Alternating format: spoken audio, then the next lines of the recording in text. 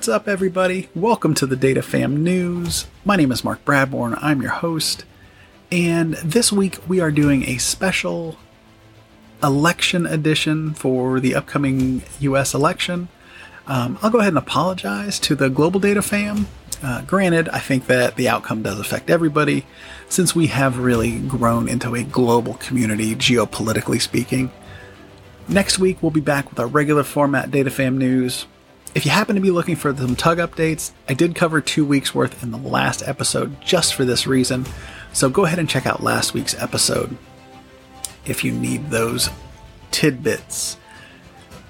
But for now, let's take a deeper look at the US election and all of the stuff that's going to be happening from a data viz perspective.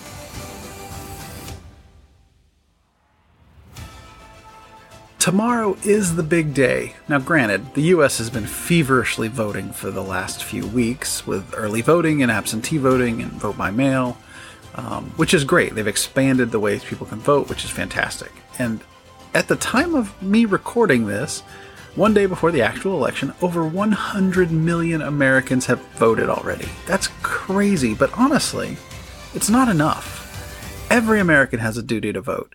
In 2016, only 55% of eligible voters cast a vote. Now, 2020 will undoubtedly be higher, but we'll have to wait and see how much higher it actually is.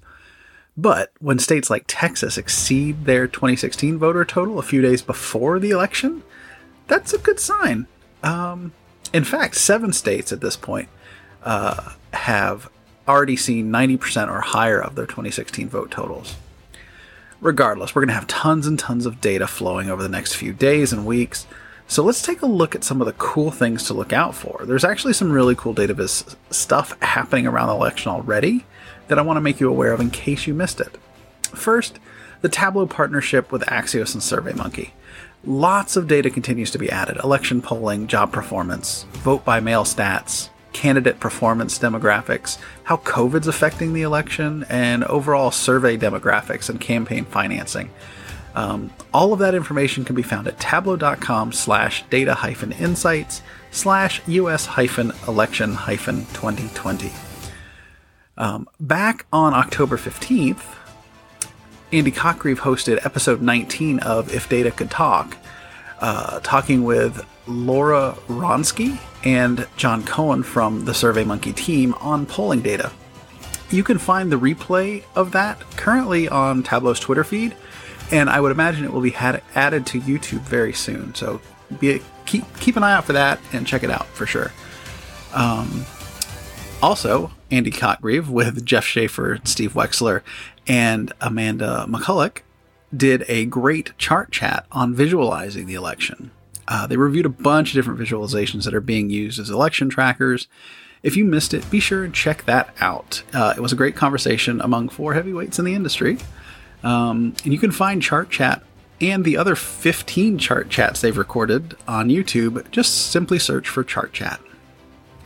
Now, based on that chart chat, Ken Flerlage, Tableau Zen Master, published a great viz and blog on visualizing the election, showing different chart types, the ones that they were talking about in chart chat, how effective or ineffective they can be. So if you want to dive in and visualize some of that data, that blog and Tableau Public piece of work is a great place to start. You can find his blog, which he co-authors with his brother Kevin, at flerlagetwins.com.